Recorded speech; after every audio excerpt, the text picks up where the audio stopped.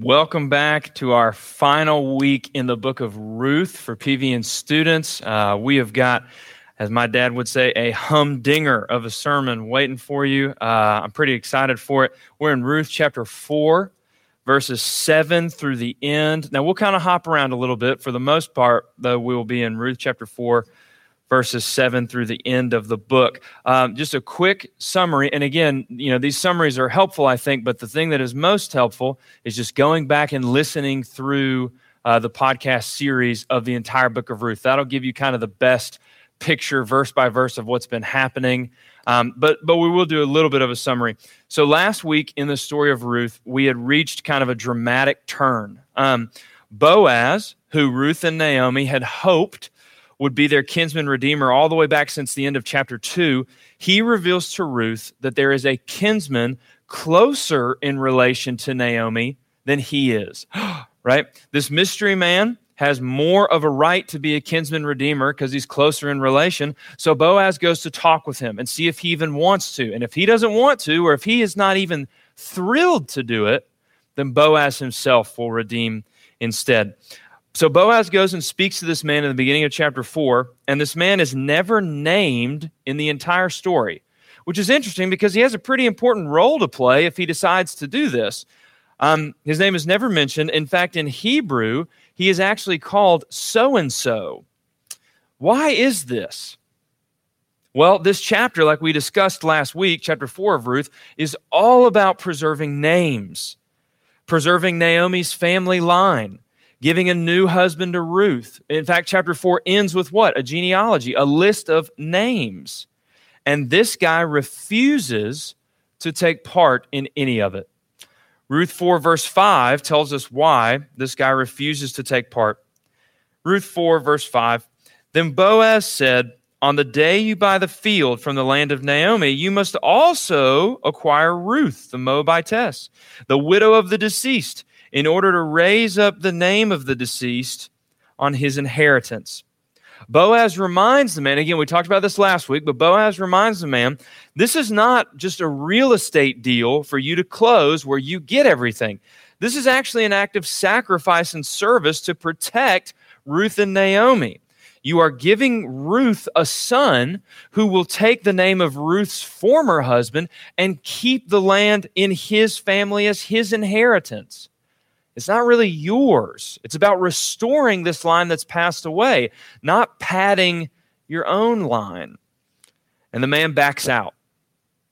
He will not help them, and he will not help them if it costs him. He wants to protect his legacy, right?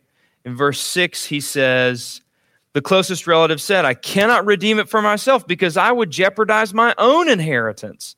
Redeem it for yourself. You may have the right of redemption, for I cannot redeem it. I would jeopardize my own inheritance. How ironic is that he's trying to save his own legacy, but in selfishly trying to protect his legacy, he loses it. He's trying to protect his name, and his name is never mentioned.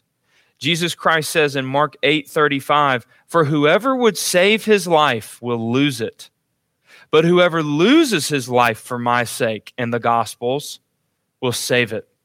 Matthew 16:24, Jesus says, whoever wants to be my disciple must do what? Deny themselves. Not desperately try to save up for themselves, but must deny themselves, take up their cross, and follow me. Life consists of moments and days and seasons where we will be asked to put ourselves out there. We will sacrifice our reputation. We will sacrifice our comfort. But sometimes people are so desperate to preserve their reputation that they will do anything to fit in or save face. So they spend their whole lives worried to death about what everyone else thinks. What will the other parents say? What will the other moms say? What will the other dads think? What will the other players on the team think? What will the other people at my school think? We spend our whole lives trying to save face, thinking about what everyone else thinks, but we spend so much time worrying about other people's opinions that we never actually get the peace we're seeking. See the irony in this. They think if they get everyone's approval, then they'll be able to finally relax. But they spend so much time working to get everyone's approval that they can't relax. So you spend all this time trying to get this peace through earning everyone's approval, but through trying to earn everyone's approval, you never can actually relax and get peace. It's a lie. The only way to be at peace about what people think is to trust God's word and follow it. When you do that, your heart has a peace that other people's approval just can't give you. You're finally getting the peace you've been looking for all along, and it didn't come through earning everyone's approval. It actually came through sacrificing your reputation. Another example, you spend your whole life trying to be as comfortable as possible because you think that will bring you peace. But in your desperate search for comfort, it actually makes you miserable. Because now, since your whole life is about comfort, even the slightest threat to your comfort sends you over the edge. You're a nervous wreck. Your pursuit of constant comfort means you avoid every single confrontation that you can. It makes you fragile. Because now, since your whole life is about comfort, even the slightest threat to comfort sends you over the edge. But when we sacrifice our comfort, it deepens us. When we sacrifice our comfort, it deepens us. It puts miles on our soul. It makes us wise and stronger than we were before. And before you know it, little worries don't bother your deep soul at all, when in fact they used to. By sacrificing your comfort, you've actually become more comfortable, not less. Pursuing comfort just makes you more uncomfortable. Trying to get everyone to like you actually makes you more insecure. It's a self-defeating cycle. The only real way to live is to live outward-focused, to be willing to sacrifice comfort and reputation for something greater. And this is where we need God's grace. Pray for that. Pray that God would make you willing to give up comfort, that He would burn your heart with passion for Him so deeply that you don't care about your reputation anymore. You can't help but sacrifice your reputation so that you can say what needs to be said. And when you do this, you'll find that you become more comfortable. You'll find that you don't worry about your reputation as much. So you're more at peace because you're not as worried about reputation anymore because you've sacrificed it. So now you can relax because there's nothing to protect. You get more peace. Because if you don't do this, it will hurt you in the long run. This man selfishly tried to keep his reputation and his comfort, and he loses both. Do what God asks you to do. C.S. Lewis says, look for yourself, meaning look out for yourself. Look out for yourself, only for your needs, and you will find in the long run only hatred, loneliness, and despair. But look for Christ, and you will find Him, and with Him, everything else thrown in. C.S. Lewis is saying, if you're just trying to keep your comfort level at 100, if you're just trying to keep your reputation level at 100, you're going to wear yourself out. You're just looking out for yourself. You're going to burn yourself out. You're going to burn bridges. You're going to fold. You're going to compromise on things to just protect yourself. You're going to get angry at people when they are just trying to help you, but they're threatening your comfort and your reputation. You're burning bridges left and right. It's going to lead you to insecurity and despair. But if you try to do what Jesus tells you to do, if you try to say what Jesus wants you to say, sacrificing your reputation, sacrificing your comfort, you will find comfort in earning Jesus' approval. Sacrificing your worldly reputation will actually make you more secure about your reputation. It'll make you more comfortable in who you are. You'll have a deeper peace, right? The peace that surpasses understanding. That only comes through following Jesus and His Word. So if you follow Jesus instead of looking for peace, you'll find peace. You'll find all these things that you seek when you stop seeking them and run after Christ. So the man won't do it. The kinsman redeemer gives the land and thereby Ruth to Naomi's care and to Boaz. Look at this interesting exchange of property rights in 4:7-10. Now this was the custom in former times in Israel concerning the redemption and an exchange of land to confirm any matter. A man removed his sandal and gave it to another, and this was the manner of attestation in Israel. So the closest relative said to Boaz, "Buy it for yourself." And he removed his sandal. Then Boaz said to the elders and to all the people, "You are witnesses today that I have bought from the hand of Naomi all that belonged to Elimelech and all that belonged to Chilion and Mahlon. Moreover, I have acquired Ruth the Moabitess, the widow of Mahlon, to be my wife in order to raise up the name of the deceased on his inheritance, so that the name of the deceased will not be cut off from his brothers or from the court of his birthplace. You are all witnesses today." So they do this thing where the nameless redeemer, well, so-called redeemer, great job, man. He takes off his shoe because he won't do it. He gives his shoe to Boaz, which is a symbolic. I can't literally pick up all the land and give it to you. Remember, there was no checking account. There was no wiring money or anything like that. Taking off the sandal and giving it to him was a symbolic gesture in front of elders, in front of witnesses. This was a legitimate legal proceeding. And this verifies it. This verifies what has happened in the community, okay? So a traditional legal sign to verify what has happened. It is binding. And then remember, Boaz directly says in 10, especially in verse 10, that the whole reason he's doing this is to redeem the line of Ruth's husband who has died, to bring his name back to life. The son that Ruth and Boaz will have, right, is going to take up the name of Ruth's deceased husband, bring it back to life, redeem it. He is a kinsman redeemer. So that way the property stays in the family, and this descendant can take care of Naomi when she gets old, et cetera, right? And the witnesses, the elders of the town, don't just approve legally, they respond with a blessing. 11 and 12. All the people who are in the court and all the elders said, "We are witnesses. May the Lord make the woman who is coming into your home," that's Ruth, "like Rachel and Leah, both of whom built the house of Israel. And may you achieve wealth in Ephrathah, there we go, and become famous in Bethlehem.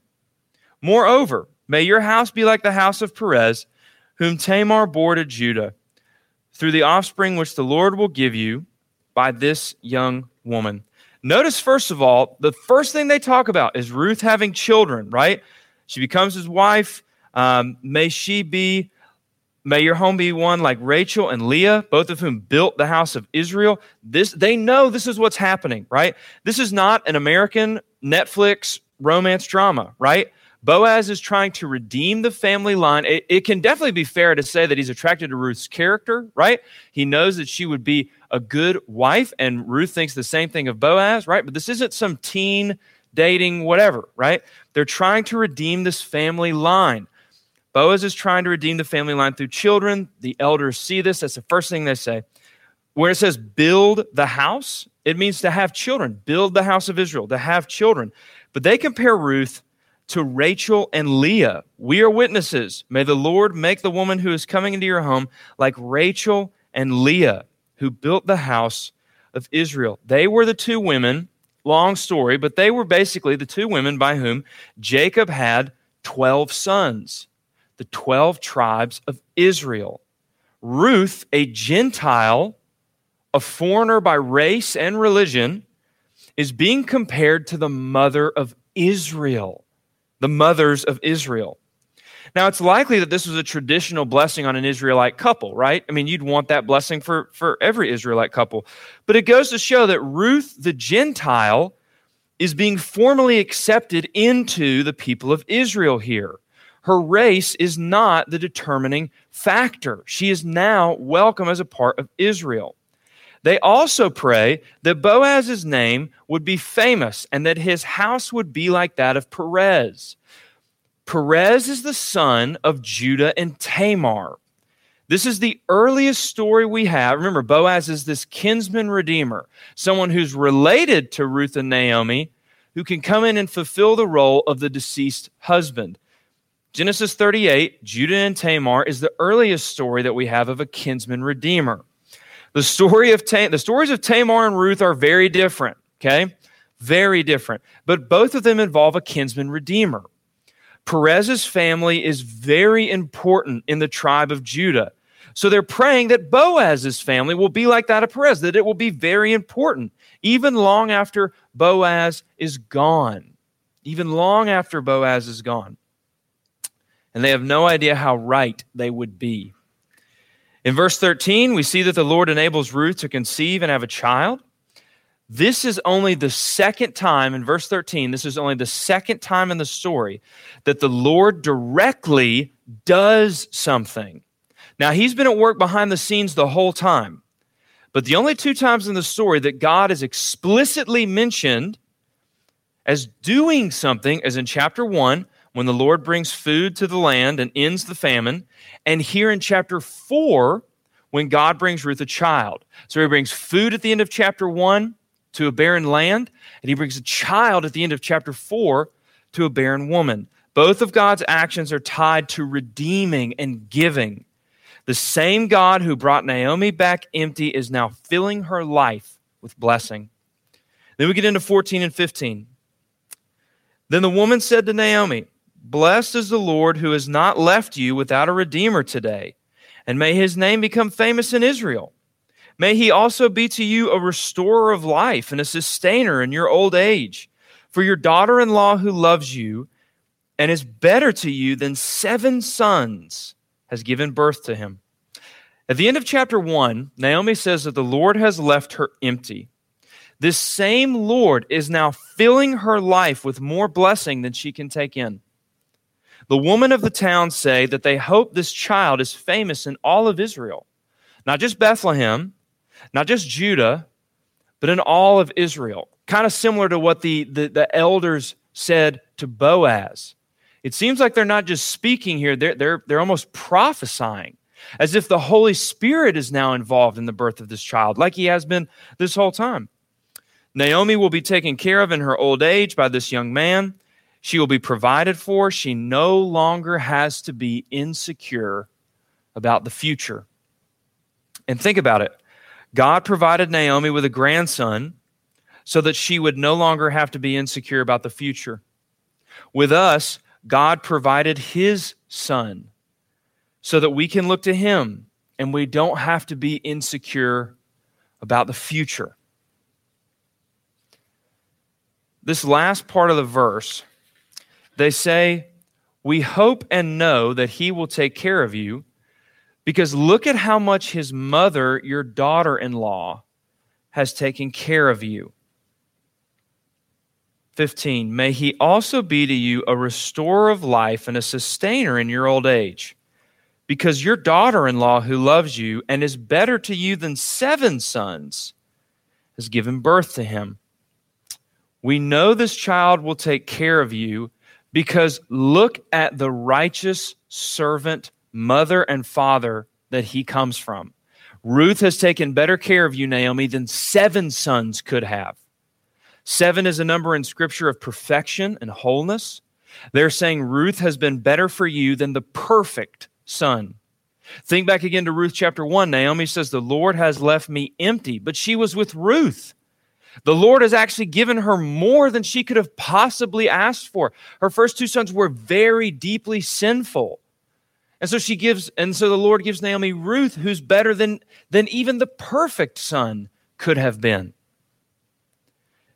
You know, throughout the entire book of Ruth, I keep thinking back to this text that you'll know in Isaiah 55, 8 and 9. It says this, "For my thoughts are not your thoughts, neither are your ways my ways, declares the Lord. For as the heavens are higher than the earth, so are my ways higher than your ways, and my thoughts higher than your thoughts."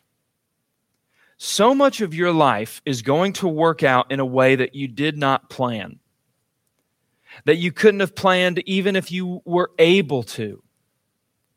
Why on earth would God send the King of the universe down as a helpless baby? That's not the way that I would have done it. But now that I see God's whole plan in the Bible, I'm so glad he does things his way. And that'll be what you say about your life so often. When things in life are not going as you planned them, when days stretch into weeks and you think, what is going on? Why are things happening this way? Remember Ruth and Naomi. Remember that God not only keeps his promise to us in the mess, but that the mess is actually part of God keeping his promise. My ways are higher than your ways. It's not just that, oh, there's this mess, but even though there's this mess, I know God's keeping his promise. No, the mess is part of God keeping his promise to us. My ways are higher than your ways. His covenant love that he has for you, that was shown on the cross, can never be broken. Just like this, the love between Boaz and Ruth and how they are working together here symbolizes the covenant love that God had for Israel, even in the darkest times of the Judges, that was never broken. And when things are difficult, if we lean into that, instead of running from the cross in dark times, if we lean into it, grip the cross and trust God, you will go deeper into his love. Your trust in him will grow. Your love for him will grow. God keeps his promises. We can believe that every day of our lives. Ruth worked for Boaz for roughly 7 weeks. Every day, God was working his promise on his time, keeping Ruth and Naomi safe until the time was right. Ruth 1 verse 1 says, "In the days when the judges ruled, there was famine in the land." Those two statements, I think, are related. Remember, famine was a sign that God would give Israel when they were wandering away from him. It was a punishment to get their attention. And this is during the time of Judges, and it was a terrible time. The book of Judges is just a giant spiral down. Each judge's story gets longer and longer because the sin in their lives gets bigger and more convoluted. So, of course, there was a famine during the time of Judges. Of course, God was punishing Israel during the time of the Judges. And the book of Judges has a phrase in it. Everyone did what was right in his own eyes, for there was no king in Israel. There was no leader who was good. There was no truth. There was only chaos. What a reminder for our times. Judges is the ultimate example of a you do you culture, and it is a disaster. Israel desperately needed a good king. And how does Ruth end? 16 and 17 of chapter 4. Then Naomi took the child and laid him in her lap and became his nurse. The neighbor women gave him a name, saying, "A son has been born to Naomi." So they named him Obed. He is the father of Jesse, the father of David. Ruth is ultimately about the birth of God's chosen king, David. David would help right the wrongs not only of the judges, but of the evil and insane King Saul. My ways are higher than your ways, right? God has been working throughout the whole story of Ruth on a level that Ruth, Naomi, and Boaz had no idea about. Not just to bring the salvation of Naomi and Ruth through a kinsman redeemer, but to bring the salvation of his people through a king. This was something Ruth and Naomi had no clue was going on. One of the main themes of Ruth is to show that even in the darkest days of the Judges, God was working at all times to preserve the line of his people. During the darkness of Judges, God never took his hand off the church. This does not mean he withholds suffering. This does not mean he withholds sadness. But it does mean that in suffering, in sadness, we are never out of his hand. No matter how turbulent our life becomes, God's grip on our lives never falters in the slightest. Lastly, 18 through 22. Now these are the generations of Perez. To Perez was born Hezron, and to Hezron was born Ram, and to Ram Amminadab, and to Amminadab was born Nahshon, and to Nahshon Salmon, and to Salmon was born Boaz, and to Boaz Obed, and to Obed was born Jesse, and to Jesse David. This list of families is called a genealogy. Notice it starts with Perez, the son of Judah and Tamar, the other kinsman redeemer episode. And it continues forward. This line wouldn't have been possible without kinsman redeemers, without God's good plan. Typically, the point of a genealogy in the Old Testament is to show the credentials of the last person listed. In this case, it is to show the credentials of the last person listed, King David. David comes from the line of Boaz, who was kind to a foreigner, who gave himself to protect a widow, Naomi, and someone of another race, Ruth, at great cost to himself. This is David's grandfather. His great-grandfather.